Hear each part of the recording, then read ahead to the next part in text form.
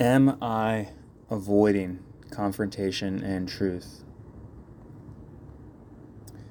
When I consider the moments for me that I've passed on a chance to step into confrontation, I think about the proposed rules at the MNGOP state convention where I might have made a motion to strike Rule 29, proposed Rule 29, ahead of the rules being accepted at the convention level, just so that those there would understand that proposed rules were put in place to put a deadline on the signature requirements to be part of the endorsement process, which I was informed by Executive Director Mike Lonergan of the MNGOP that before that deadline I would not be included without a reason.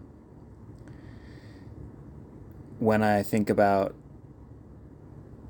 not aligning with the truth or avoiding the truth, the clearest description of that, I also think about the moment of truth,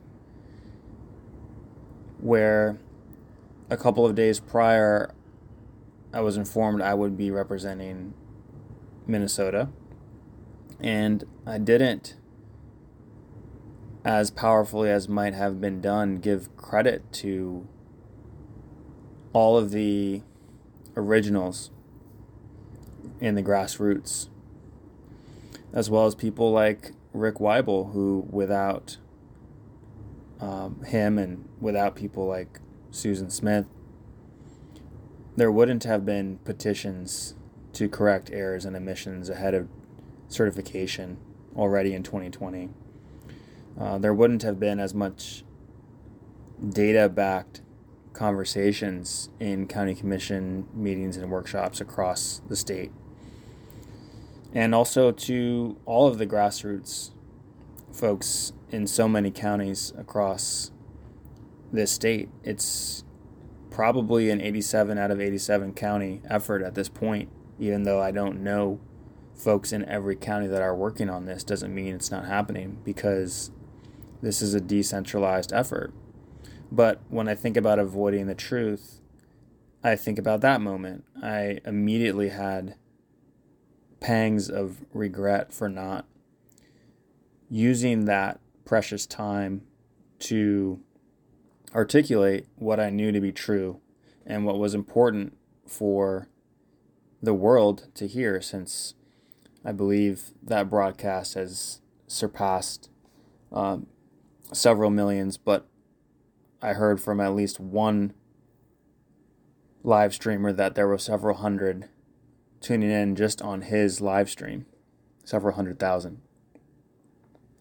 So I think about confrontation with the MNGOP, although I did file to be an SOS candidate, which was, I think, both annoying and unnerving and enlightening for those who hadn't seen what the operation that is the MNGOP really is from the inside, and through experiencing that myself came to learn more about how candidates are funneled into the process and how we the people, beginning with the party structure at the BPOU level, are shown to provide support or are suggested to provide support of those chosen candidates, not by we the people. But that's changing. Just as one example, on the confrontation side. And on the truth side, it's been noticing the moments where something needs to be said and there's an opportunity to speak or act. So that's a question I'll leave all of you with.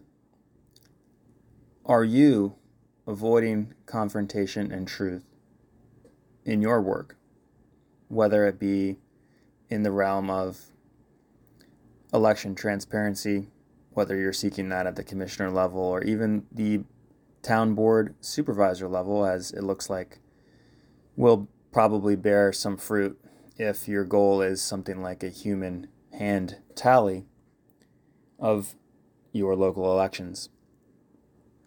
But this confrontation and truth is applicable, this kind of question is applicable to many domains in our life. And I noticed that, at least for how I'm wired, if I don't embrace confrontation where necessary, because I also seek harmony in many, many cases, but when I don't embrace confrontation where necessary, and I don't align myself with the truth, in particular in speaking the truth, I am immediately given a reminder of that. So pay attention to how you are wired, and maybe investigate that question for yourself if you're someone like me. Am I avoiding confrontation and truth? Until next time.